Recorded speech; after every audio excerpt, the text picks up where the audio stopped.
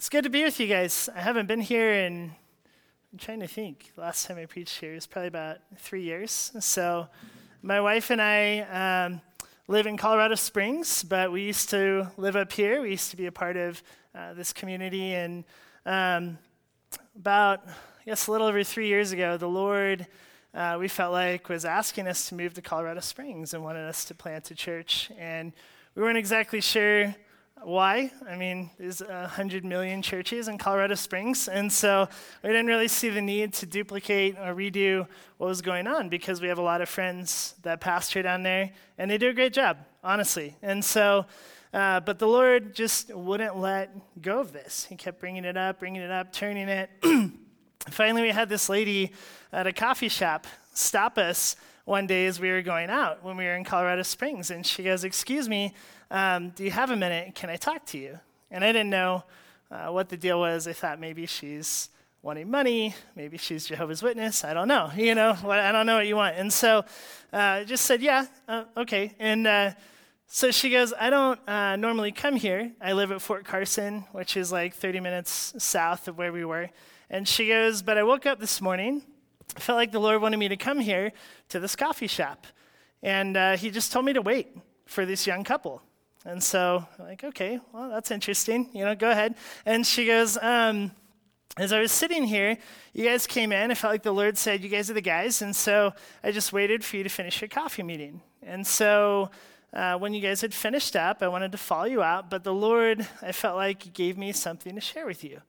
And at this point, it was kind of like, how's this going to go? This is going to be really dynamic, or this is going to be kind of weird. And so I was like, go ahead. And we will pray into that. We'll test that. And she goes, "The Lord told us, my husband and I, that he wants you guys to come down here and start a ministry. And that he's already told you this, that you've been previously in vocational ministry. Right now you're not," which is true. I was a security guard in a psych ward at the time. And the Lord wants to know why you guys are waiting. It's like, oh, I guess we should get on that, So we ended up moving down through a series of events. Lauren got hired.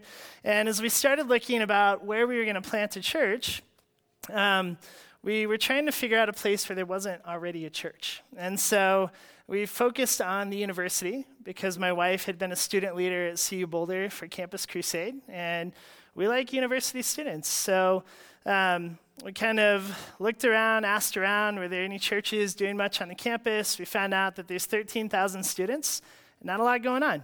So like, okay, maybe this is the spot. And so what happened was we enrolled in courses, in classes, and I was just going to be there and study with the students. I didn't want to be the weird older guy who's hanging out on the sidewalk trying to catch students after class. "You want to come to my house?" "No, man, that's weird." And so it was just trying to be as natural as we can be about just loving people and bringing them into our home. So the first class I signed up for, I thought was a Western civilization course. It was a West course. And so I came in, and the professor came in, and she goes, "I just want you to know that you're welcome to this class, but I'm a lesbian, I'm happily married, I've adopted kids.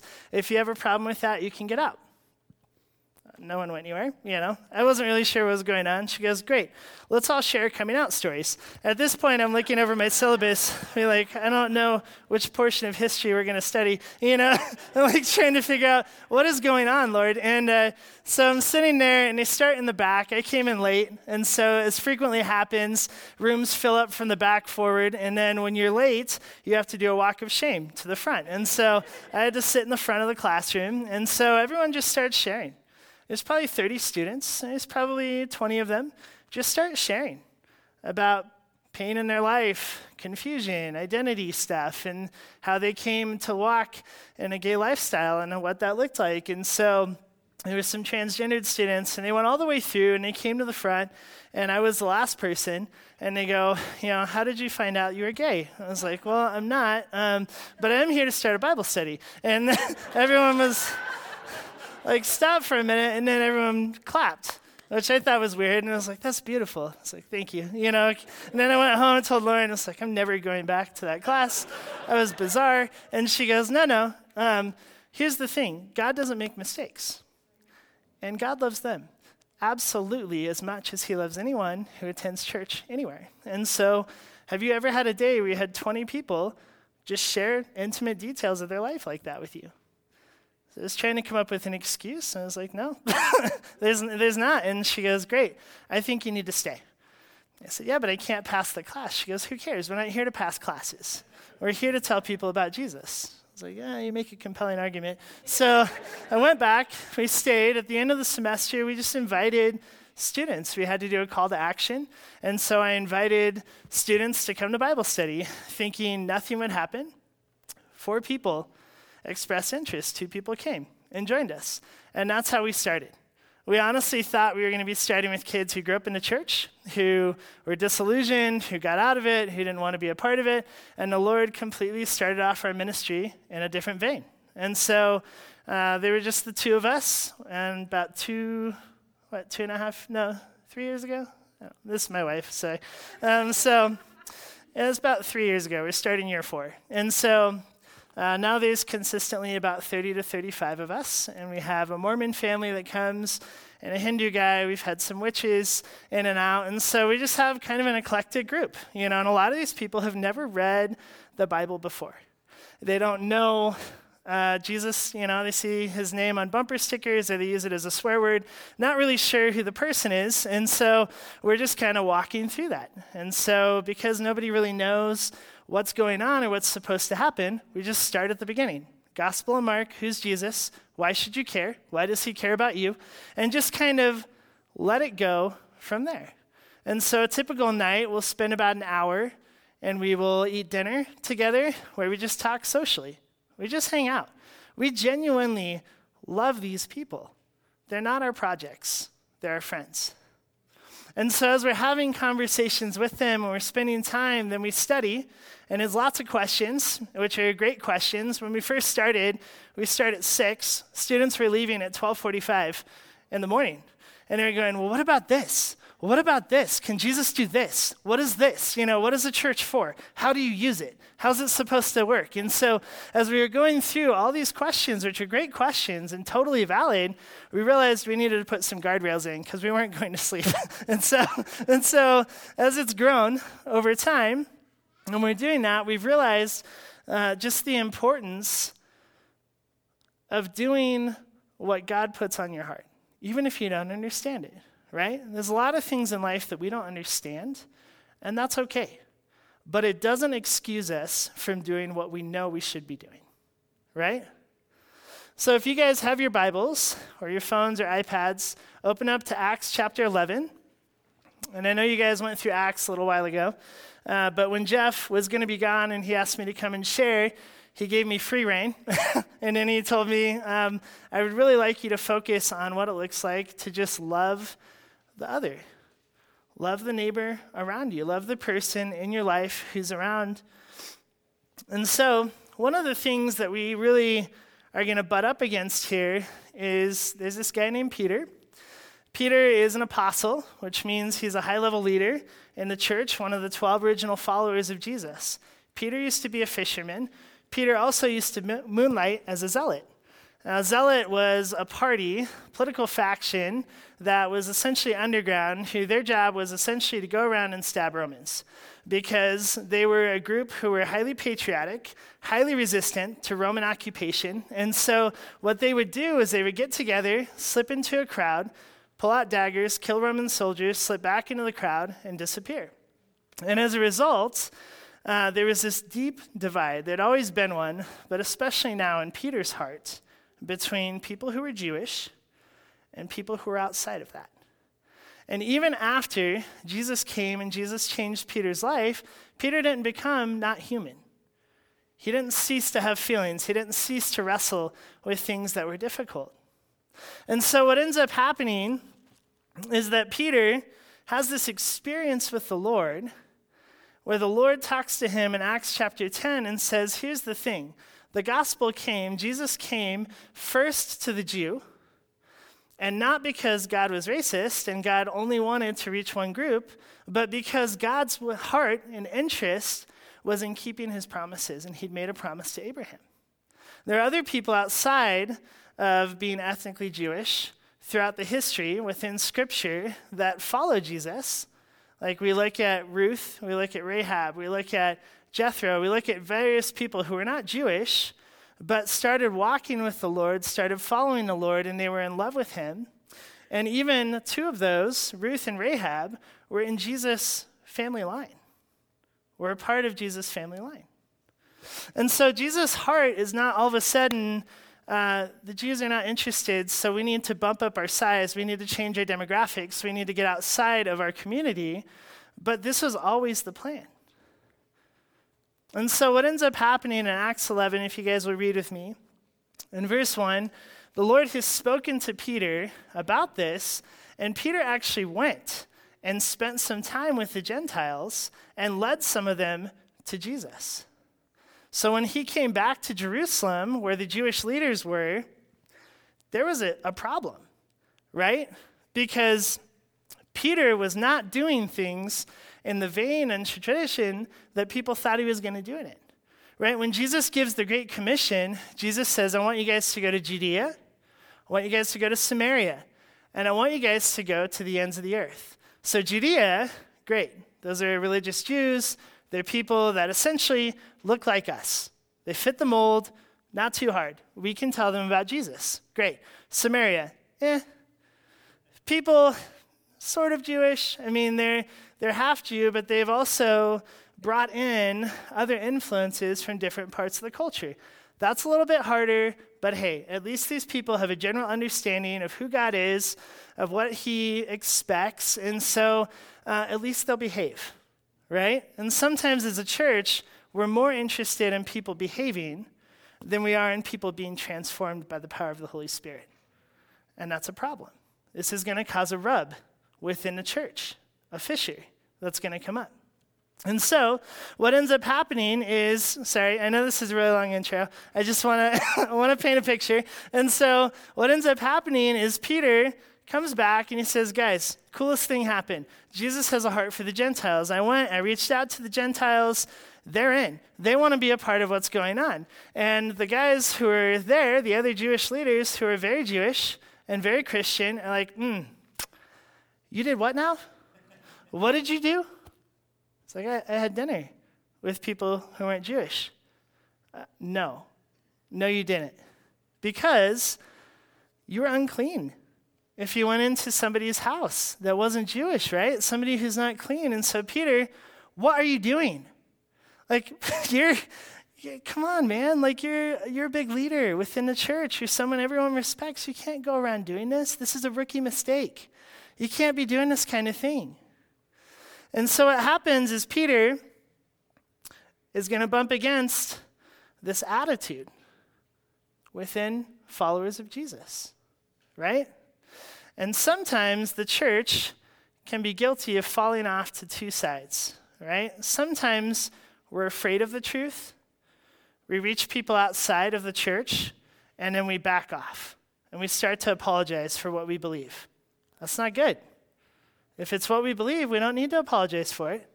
We need to understand why we believe it. Why do we have that conviction? The other side is we can become abusive with the truth and start using it as a weapon to go after people. Equally disgusting to Jesus. Jesus doesn't like that. And so what happens with these guys is they're getting caught up in processing their observations instead of listening to the voice of God. And we can fall into this boat sometimes. We get caught up in what we see in front of us, and we start processing, and we lay out formulas and plans, and we forget that God is a person. God has a voice. God wants to speak to us. So in verse 1, with this background, it says, now the apostles and the brothers who were throughout Judea heard that the Gentiles had also received the word of the Lord. So when Peter went up to Jerusalem, the circumcision party, the guys who circumcised themselves as a sign of keeping the law, following Jesus or following God, they criticized him, saying, you went to an uncircumcised man and ate with them. But Peter began to explain it to them in order. This is really profound because these guys are believers. It's not that they're not believers. They're not outside of the family of God, right? They're super well-meaning. Their intentions are great. They want to see the church be healthy. They want to see the church do well. They want to see the church thrive. And the issue right now is that Peter is not allowing them to keep their standards. Come on, Peter. You're messing it up, man. You're a little bit off. And so what happens is sometimes we fall into this place to where we're following Jesus, but we forget about the kingdom. And we kind of unhitch the kingdom from Jesus because we like Jesus, but we're not really sure what to do with the kingdom of God. What does that look like to bring people in and follow that? And sometimes when we're having a hard time hearing the Lord, or we have an absence of the vision of our mission of bringing people into the kingdom of God, pettiness thrives within the church, right? We start to lose our focus. We start to pick at each other. We start to do different things. Peter comes in the door. Peter's excited to tell them about what happens, and immediately they're critical. There's none of this, hey, Peter, can you explain to us what happened? What were you thinking? Where did you get this from? Because Peter could back it up with Bible. Isaiah talks about Jesus' mission in Isaiah 45. Jesus is coming for the Gentiles. It's been his plan 600 years before any of this plays out. This is the plan, right? And so Peter was not off in what he was doing. But tradition had overtaken the mission. This was going to be a huge, huge problem. There's a lot of people in the church that don't reject the kingdom of God, but they're more than fine with reducing it, right? Yeah, I'm a part of this. I'm in. I like Jesus. I have a bumper sticker. I have a fish thing on my car. I'm all about it. I love it. Have the t-shirts, got the CDs.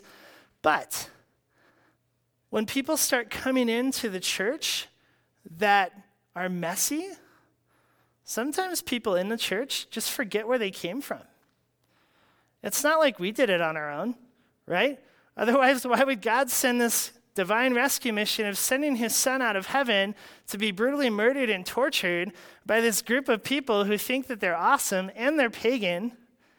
Why do that? Why experience that? Why have to forsake your son, pour out the wrath that is deserved for sin on him? Why have any of that happen if we're perfectly capable of behaving enough, being good enough to do it on our own? We're not. We need Jesus. I'm not. I can't do it. It's possible within the church to excel in mechanics, right? Have a well-oiled machine and completely blow it when it comes to the dynamic of the heart of God. And that's a problem. Because when you deliver a message, you can deliver the right words, but if you deliver it without the right heart, it's not the message. It's not. It's flawed. It's stained. It does not reflect the heart of God. So I want to ask you guys to write down a couple questions. If you have a pen, put it in a note in your phone, whatever. But I want you guys to think about this. Do you guys remember where you were when Jesus found you? And do you remember what your life was like before him? Because in Jesus, we are new creations. We're different. But we all start somewhere, right? We'll have a starting point. So point number one, yes, if you guys are taking notes. Following Jesus does not mean advising him. It means obeying him. Sometimes Jesus talks to us about stuff we don't want to hear. Leave it alone, Jesus. We're not going there. Don't want to talk about that. Not into that right now. And Jesus just keeps coming. Jesus is relentless, right? He just keeps coming and coming and coming because Jesus' goal is for us to be healthy. Jesus' goal is not our comfort. It's our growth, right? And so what's happening is Peter comes in and he's being criticized because what Peter is saying is, look, the kingdom of God is way bigger than any of us ever dared to believe. God's mission is global. You talk about reaching Judea, Samaria, the ends of the earth. You know what the ends of the earth meant to them? The Jews in the diaspora, right? Jews that had moved to different parts of the world. Awesome. Still our people, look like us. They know how to behave. They know how to act. And God says, no, Peter. Everyone. He's like, you don't mean everyone. Those people?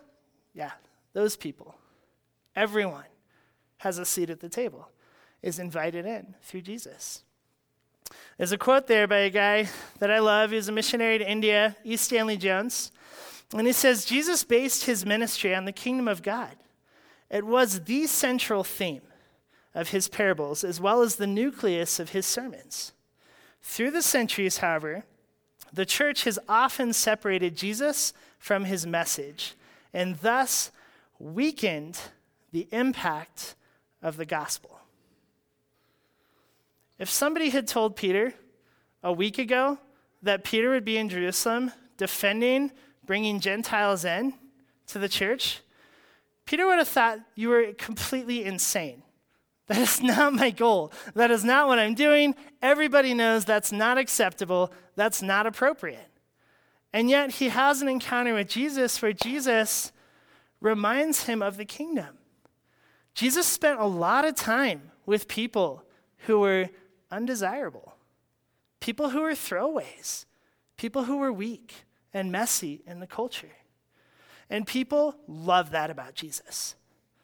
The only people that hated that were the religious people who wanted people to behave. But when people behave, it doesn't necessarily mean that their heart is changed. It means they know what's expected from them and they're going to be punished if they don't. And so getting people to behave is not the goal of the gospel.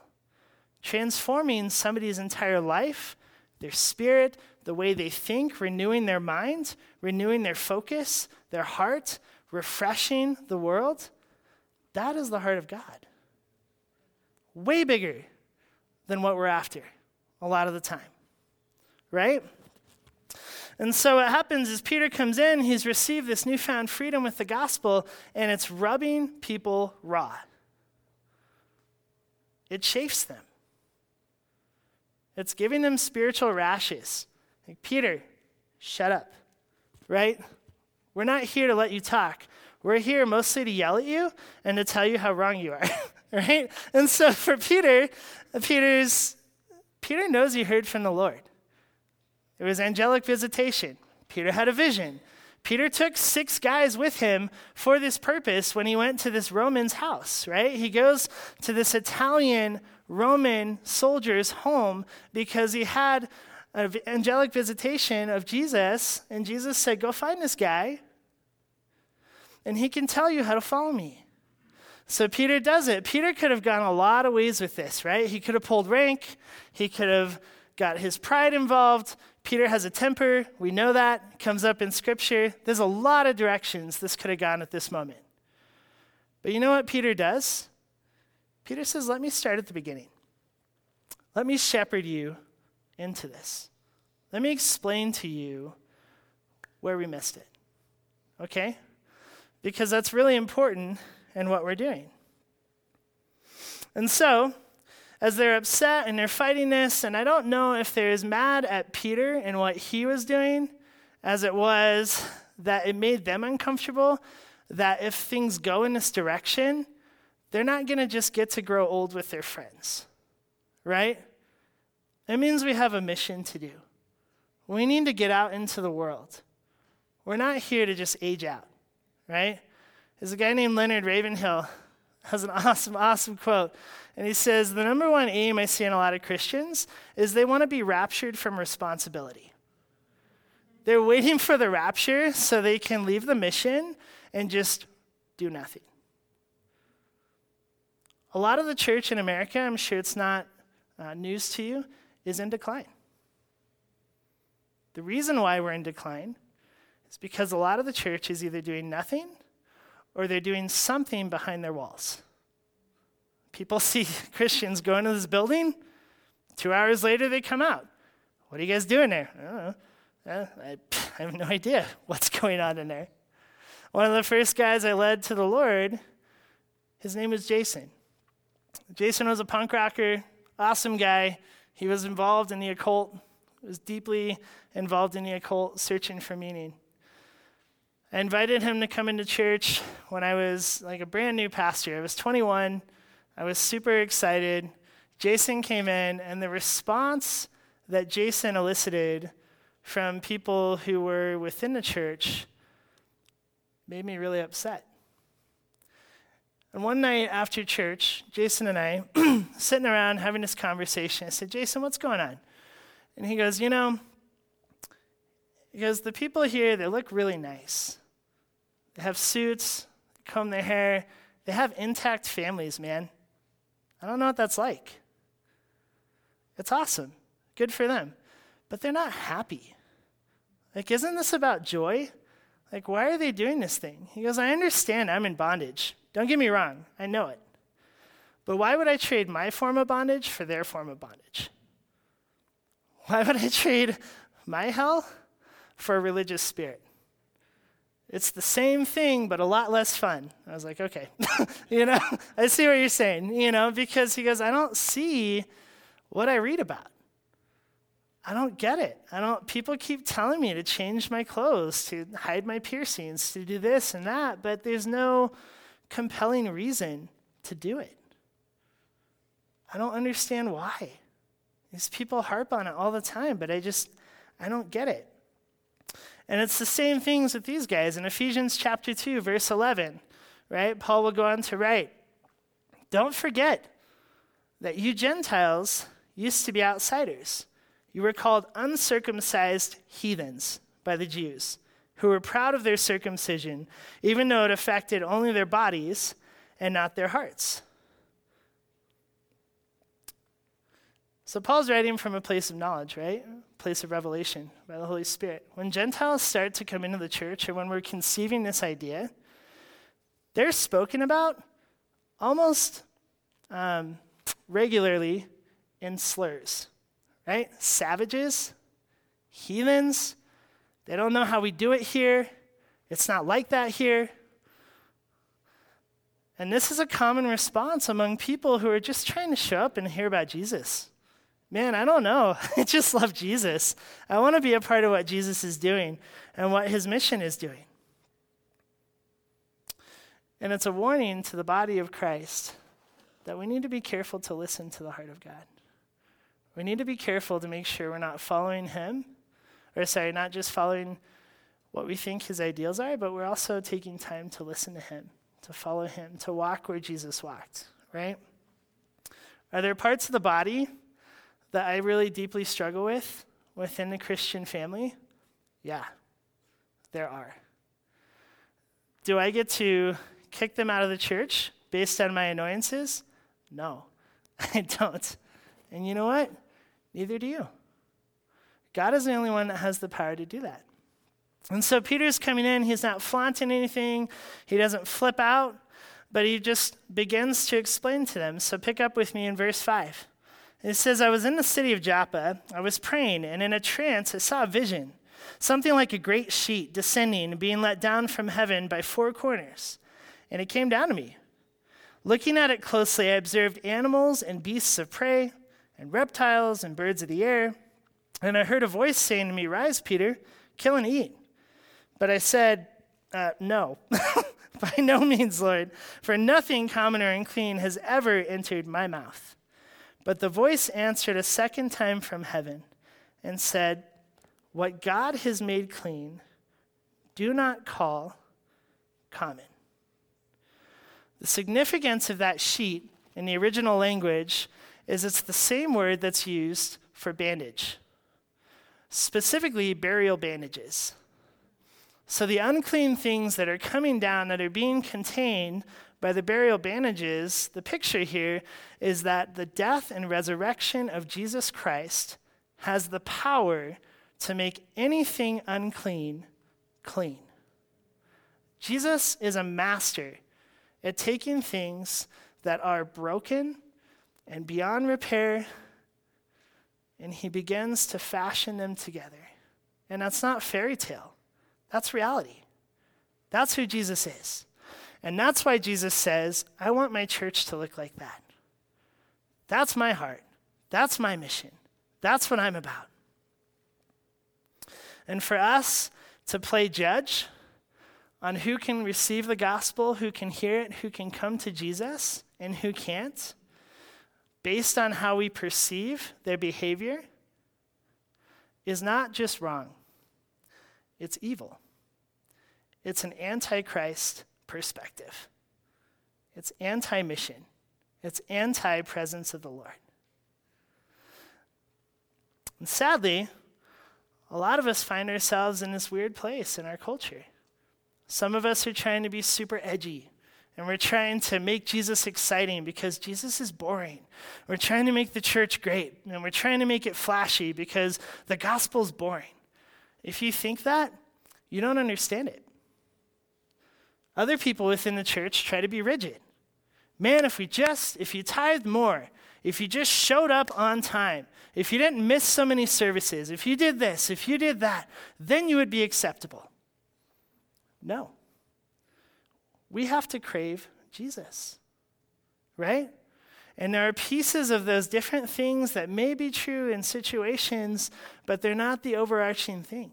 No one can come clean. How? How come clean? How can you come clean without Jesus? It's not possible. It cannot happen. To withhold Jesus based on the things that we like or don't like is playing God. And playing God is extremely dangerous and blasphemous. If you're taking notes, I'd like to turn your attention to the second point here. No one is called and not sent. Right? We hear that a lot in the church. Something needs to be done. We need to get out. We need to meet our neighbors. Whatever it is, insert the thing here. I say, yeah, that is excellent. I really hope that the person sitting next to me is hearing this. Take notes. I want to make sure that you're doing this, And so a lot of us will push back on that. Like, I'm not called to that. Guess what? The Great Commission wasn't for the people who are rock stars in the church. It's for everyone, right? I'm not called to this type of person. I'm not called to this. I'm not called to that. If Jesus puts them in front of you and tells you to go to them, you're called to them. And it's not our job, like the first point, to advise him on where we would like to be in the kingdom. We obey. We submit to his kingship, right? There's a quote by somebody who I absolutely love, Leslie Newbegin, the theologian. It says, "The Holy Spirit is the primary missionary. Our role is always secondary." Right? When we go into situations we don't understand, Peter brought some friends. Peter showed up. Peter knew he was going to take a hit for this, right? He's already staying with a tanner, and a tanner is someone who works with dead bodies, and so he's already unclean. They have to live at least 75 feet outside of the town, right? If your daughter gets engaged to a tanner and you didn't realize that he was a tanner and you found out, you could walk away because these people were scum in Jewish society. So Peter was already, the Lord had prepped him in a baby step. He was staying with Simon the tanner. And then the Lord says, go to Cornelius' house. So Peter goes, and Peter's following the leading of the Holy Spirit, which again is against church tradition at this point, but it is not against biblical tradition. It is not out of sync with truth. And sometimes we end up finding ourselves in a place where we're not actually following God and who he is. We're following who we perceive God to be or who we want him to be, right? And so we have to continually ask Jesus to make it clear, and the Holy Spirit will go in front of us. And if the mission field is always somewhere else, right, or it's always somebody else's responsibility, no one's ever doing the mission, right? That's a huge problem. That does not look like fulfilling the Great Commission. And so Peter goes out and he's explaining, look, this happened and this happened. I had this vision. And God put him in a really unlikely scenario so that Jesus could be lifted up, right? I have a dear friend that I met in one of my classes. And this friend is female, but presents as a male. Is living, or has been living, transgendered lifestyle. We had this class together, didn't really get to know this person super well. The semester ended, kind of thought, that's the end. And then one day, I'm in the men's restroom, and I'm standing at the wall, and walks up beside me. It's like, what's up, dude? It's like, hello. It's just kind of super awkward situation, but my friend is crying. Like, this is weird. So like, go wash my hands, go outside, wait outside. And this is during the Target boycott, where everyone and their mom's like, we hate Target, we don't want the restrooms thing, and I get it, but everyone's upset, and the Lord puts me in that situation. And my friend comes out, and I just said, I need to know, are you okay? And my friend said, no, I'm not. I said, you're welcome to share a little bit with me if you want to share a little bit about what's going on in your life. And she goes, where do I start? I grew up in the foster system, was sexually abused many times, and starts going through this whole system, the story of her life. And it's tragic. It's so tragic. And she's so intelligent. She's double majoring, super brilliant, working really hard, working a full-time job, putting herself through school, right? Super admirable. And so we're having this conversation, and I just said, would you like to come to my house one night for dinner? And she thinks about it, and she goes, I don't think so. I'm like, okay, well, you're welcome anytime. Here's my number. And we kind of split up at this point. And something she had told me before she left was that the reason why she had chosen this life was because when she presented as a female, people hurt her. When she presented as a male, people left her alone. She felt safe. So I said, I understand how you got there. I don't agree with it. This is not what the Lord has for you, but I get it. Like, I understand how you got there. Can we pick up this conversation a little bit more? So it takes about 6 months. Finally talk her into coming over for dinner. And I let her know beforehand. I was like, hey, if you want to do dinner on a different night, that's fine. But on this night, we have Bible study. So I don't want you to be ambushed. I just want you to know, like, this is what we do. And she goes, fine, whatever. Yeah, that's fine. I'll leave if I feel weird. I was like, that's fine. So she comes in, and she starts to join us, kind of watches. At the end of the night, she hangs around, and she goes, well, what do we do now? I said, go home. She goes, I'm so thankful to hear you say that. I said, just out of curiosity, what did you think was going to happen here? And she goes, well, my girlfriend told me that the only reason Christians or older Christians would engage me is if they wanted something transactional. She goes, honestly, I thought you guys invited me here to have relations with me. And I just said, no, it's not. We just had fried chicken, so you can eat dinner with us. And so you want to come back next week, you can come back next week. If not, that's okay.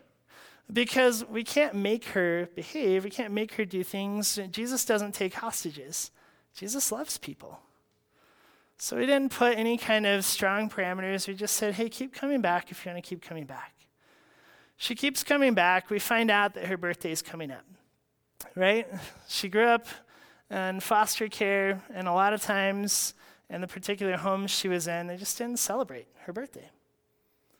So I said, would it be okay with you if we got you a cake and you pick out the meal that we eat tonight? She goes, yeah, that would be fun. And I said, because here's the thing. Well, I don't understand a lot of what you're doing with your life. We do value you, and we love you. And so can we just celebrate your life? And she goes, yeah, that'd be great. So we do that. That night, before she leaves, she goes, can I have one of those books you guys are reading?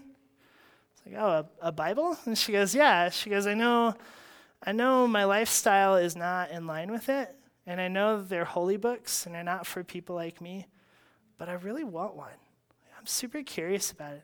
I said, yeah, you can have one. I gave her one. And just said, they're totally for people like us. She goes, what do you mean? I was like, people who mess up, people who miss it. From time to time, we need Jesus. And so take it and read it. So she starts to do this, and she's going along, and then about 2 months later, she goes, yeah, I've been thinking about prayer. How do you get into that? She's like, I want to get into that. I was like, yeah, that's really cool.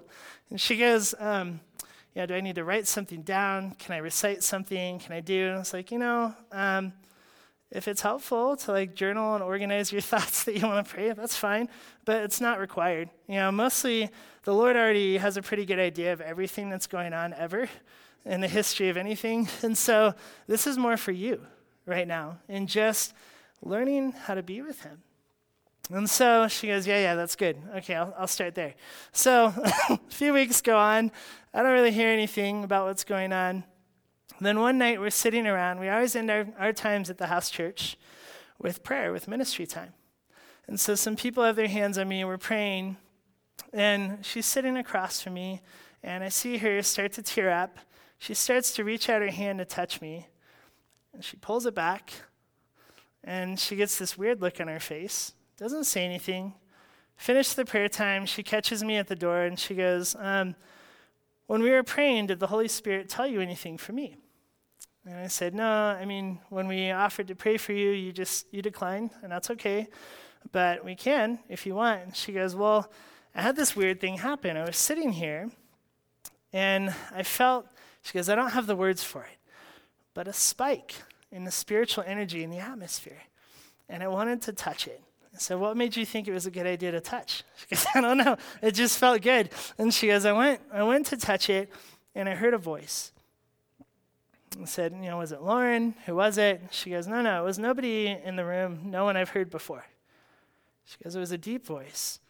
It was kind, and it was firm, and it was loving. And I said, what did the voice say? She said, the voice said my name. I said, now this part's really important. What did the voice want? She goes, he wants me to follow him. I said, yeah, he does. Let me explain this real quick, what's happening. We are experiencing the present ministry of the presence of God, the Spirit of God, the Holy Spirit of God. And you have a heavenly Father who very much loves you and wants to be with you. And he's calling you to follow him. He said, if you do this, it will be hard because the community that you have embedded yourself in has told you there's one way to do life. It's your identity. And it's related to your gender and your sexuality. And so when you choose to follow Jesus down this path, it's going to be challenged because what people need to define you is also what they need to define them. Do you understand what you're pushing against? And do you want to follow him? Because it's not just a short-term decision. It's for the rest of your life. She goes, no. She goes, this is effing weird. And she goes. And that's okay. And I catch her at the door and I said, you know what? You don't ever have to come back.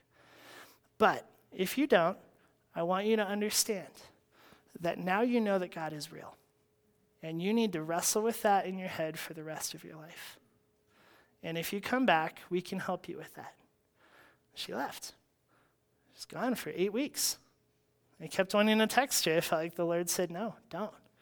It's like, why not? Yes, don't. How about now? And I just waited, and finally the Lord said, no, she's under conviction. If you insert yourself into the middle of this, you're going to change the focus away from me and to you. So we finally hit this point about 8 weeks in where I said, hey, we meet on Tuesday nights for a house church. So can we go out to brunch on Sunday morning? I've got to know how you're processing this. She goes, yeah, let's do it. So we go out and we have brunch, right? And she sits there, and the first thing she says is, I'm coming back. I said, why? And she goes, because it happened 2 more times. I said, well, it did? I'm shocked. This is not a normal, weird. And so she's like, yeah, Jesus is relentless. It's like, yeah, he is. And she goes, I need to figure out who he is. So she started coming back, and she has her struggles, and she has her wrestlings and her fightings. But about a year ago, she accepted Jesus, and she's a part of our family. And she is making changes slowly over time. And she has good days and bad days like all of us, but she's moving towards the cross, towards Jesus, which is exciting. I don't even know where I am in my notes right now. So anyway, so let's continue on. In verse 10. So Peter is trying to tell the church, he's saying, look, what God has made clean, don't call it common. This is special, right? This is different. And so in verse 10, it says, this happened 3 times, and all was drawn up again into heaven. And behold, at that very moment, 3 men arrived at the house in which we were sent to me from Caesarea. And the Spirit told me to go with them, making no distinction. These 6 brothers also accompanied me, and we entered the man's house. And he told us how he had seen the angel stand in his house and say, send to Joppa and bring Simon, who is called Peter. And he will declare to you a message by which you will be saved, you and all your household. So, it goes on, and I lost my spot here. So it says in verse 15, as I began to speak, the Holy Spirit fell on them, just as on us at the beginning, right? So Peter's recalling to them, remember, we didn't start here. They don't start maybe in the best place. You didn't start in the best place either. So the Spirit falls on them, just like at the beginning. And I remembered the word of the Lord and how he said, John baptized with water, but you will be baptized with the Holy Spirit. If then God gave the same gift to them as he gives to us when we believed in the Lord Jesus Christ, who was I that could stand in God's way? If God's mission is to reach these people, what am I going to say? No? Yes, we have to come in line with that. Otherwise, we cease to be the church of Jesus Christ, right? We depart from what he's doing. We depart from the mission. We depart from the goal and what Jesus' heart is. So he says, who was I that I could just stand in God's way? But when they heard these things, they fell silent. What's going to happen? It's just quiet. Jesus wants to reach these people. Guess what? The Holy Spirit fell on them also. What? These people are dirty. These people are outsiders. They are throwaways in our culture. But the Spirit of God would touch something like that to transform it? It's just silent. Because, first of all, they're incredulous. Second of all, why would he do that? And third, what does this mean for us?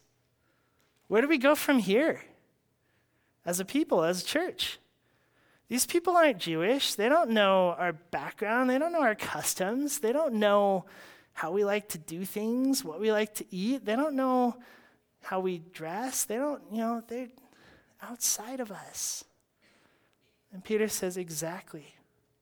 That's the point. As a church, we've been missing it. And God's going to open this up. The kingdom is bigger than we thought. So if you're taking notes, verse 3. Point 3. Sorry, Mike. All talking and no loving is relationally abusive. Jesus loves you. Show me that love. Love to. Can't. Maybe somebody else will. Jesus, you're welcome in our church. We love you. We love your presence. We want to see you here. You are welcome to come as long as you don't change anything. You're welcome to come to our church and wait outside. And Jesus says, it's not really good for me. See, it's my church. If you want to be a part, you can come in line with the gospel of Jesus Christ. You can come in line with my heart. Right? And so when we tell people things about the gospel and we don't show it to them, it's abusive. It's weird. It's like stringing them along, right? And when Jesus went to people and he spoke, that word attached and drove strings into people's hearts. The word of God will never return void.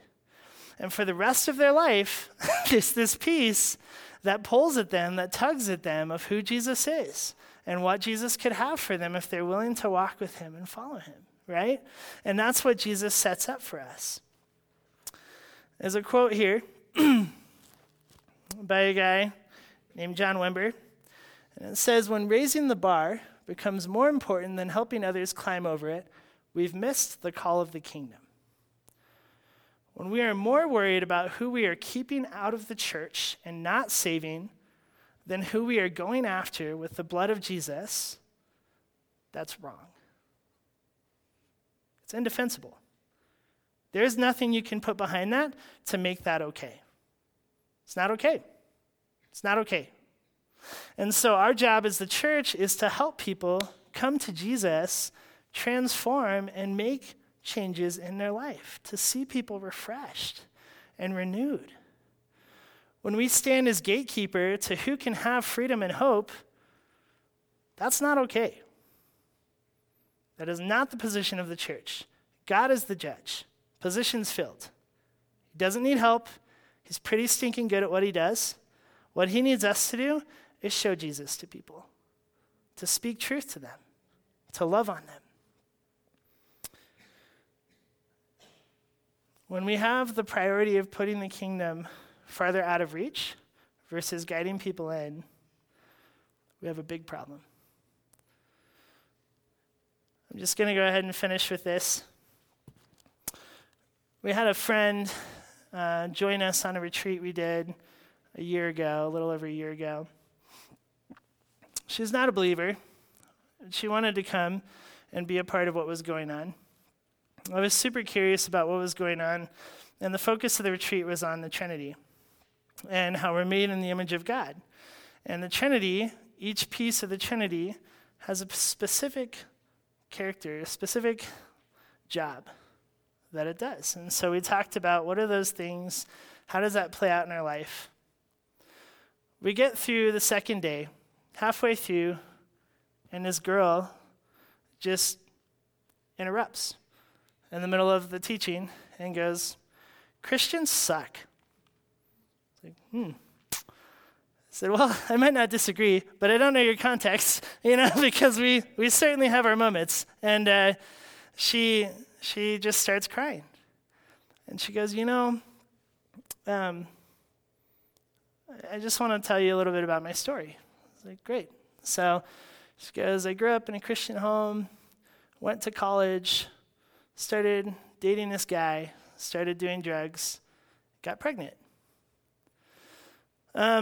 What ends up happening next is the guy finds out, says, you know what, if you get an abortion, I'll marry you.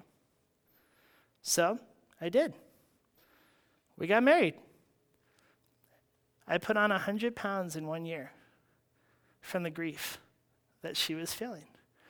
Beating herself up, just absolutely knowing what she had done was horrible, but not finding anybody who would meet her in it and walk with her. So she shares this little bit of what's going on, and she goes, a little while ago, he cheated on me and left. I had put on a lot of weight. I was depressed. He's gone. I said, okay. So we talked for like 45 more minutes, and she just kind of shared back and forth. And finally, Lauren goes, would you like Jesus to help you with this? And it's not like the ridiculous, silly, goofy, clownish Christianity where it's like you're just going to laugh all the time and whatever. Like, life is hard sometimes. We're not immune from suffering. But the church has Jesus to walk with us in that. She didn't have that. So she goes, yeah, I would like to do that. Great. So we start praying for her. And she starts covering her ears and rocking and going, I'm hearing voices. Like, what? I didn't expect this. She goes, I said, can you call out to Jesus? She goes, I can't. I can't. I said, can I pray for you that Jesus, will just kind of invade what's going on? And she goes, yeah. And so we prayed. And I said, can you pray now? And she goes, yeah. And when we were praying for her before she prayed to accept Jesus, the Lord showed me some distinctive things she was wrestling with, and one was suicide. So I just prayed against that in Jesus' name. So we get done, she accepts Jesus, and she comes over to me after, and she goes, "How did you know?" I don't really know anything about what happened, and she goes, "No, 2 times this week I had a dream where this dark figure approached me and told me to kill myself." She goes, "I had every intention of doing that, but I figured I might as well come on the retreat before that happens." Jesus saved my life. Yeah, he did. The mission of Jesus is about saving people's lives. A lot of people judge what the gospel ought to be, but they don't stop to ever ask, what is it? We're so afraid of ministry being messy that we take ourselves out of the game and we stop doing it. Better ministry happening messy than not happening at all. Push the kingdom forward, disciple. It's a call to discipleship for the church. We don't know what to do with this, then it's time for us to search the scriptures, to rely on the Lord and grow up as a church. Jesus can't heal what he can't touch in the church, right? And so if we make excuses, what does Jesus do with that? He came to heal sin, not excuses. And so as a church, I want to encourage you guys. I'm not your pastor. You guys have a good pastor. But I've seen the beauty of the church give way to the mechanics of business and formalities of things that just really don't matter.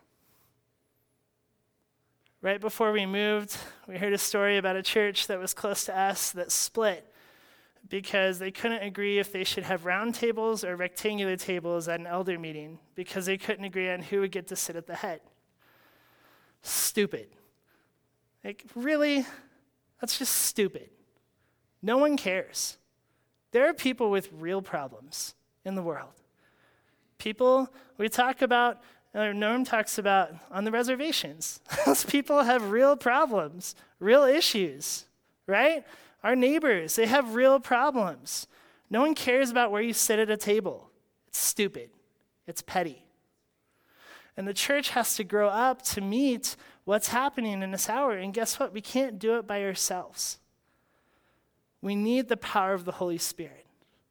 And if we check him at the door, then we're going to get whatever we can come up with, which isn't going to be much. We have to allow the Spirit of God to empower the church, to move in ways that sometimes will make us uncomfortable.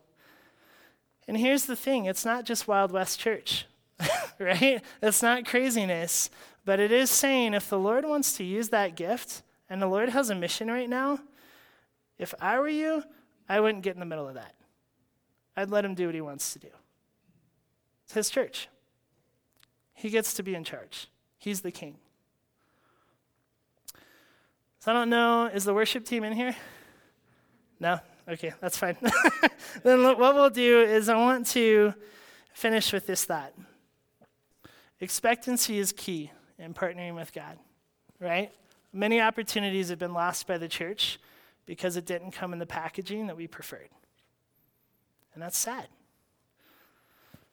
But maybe some of you are here and you're at a place where you kind of just stopped partnering with the Lord some time ago. You kind of put your life on autopilot, going through the motions, you show up to church, everyone thinks it's good. Hey, how are you? I'm fine. It's not fine. I'm not good. I don't like going to church. I'm miserable inside. I feel spiritually dead, numb. It's not good. It's not fine. Guess what? We've all been there. Everyone's messy. Just some people say it, right? Some people have the courage to say it. So if you're here this morning, and that's you, I want to invite you guys to receive prayer. Is there anybody, or maybe multiple people that are in this place where things are just not fine? They're really not fine right now? Yeah. Christine? Yeah. Would you guys, do you mind standing? This is not to embarrass anyone at all, okay? We've all had these places in our life. Maybe currently we are. If you know Jesus, I want to have you guys find somebody around you and put your hand on them. Just stand up. We want to support them as a family, as a body.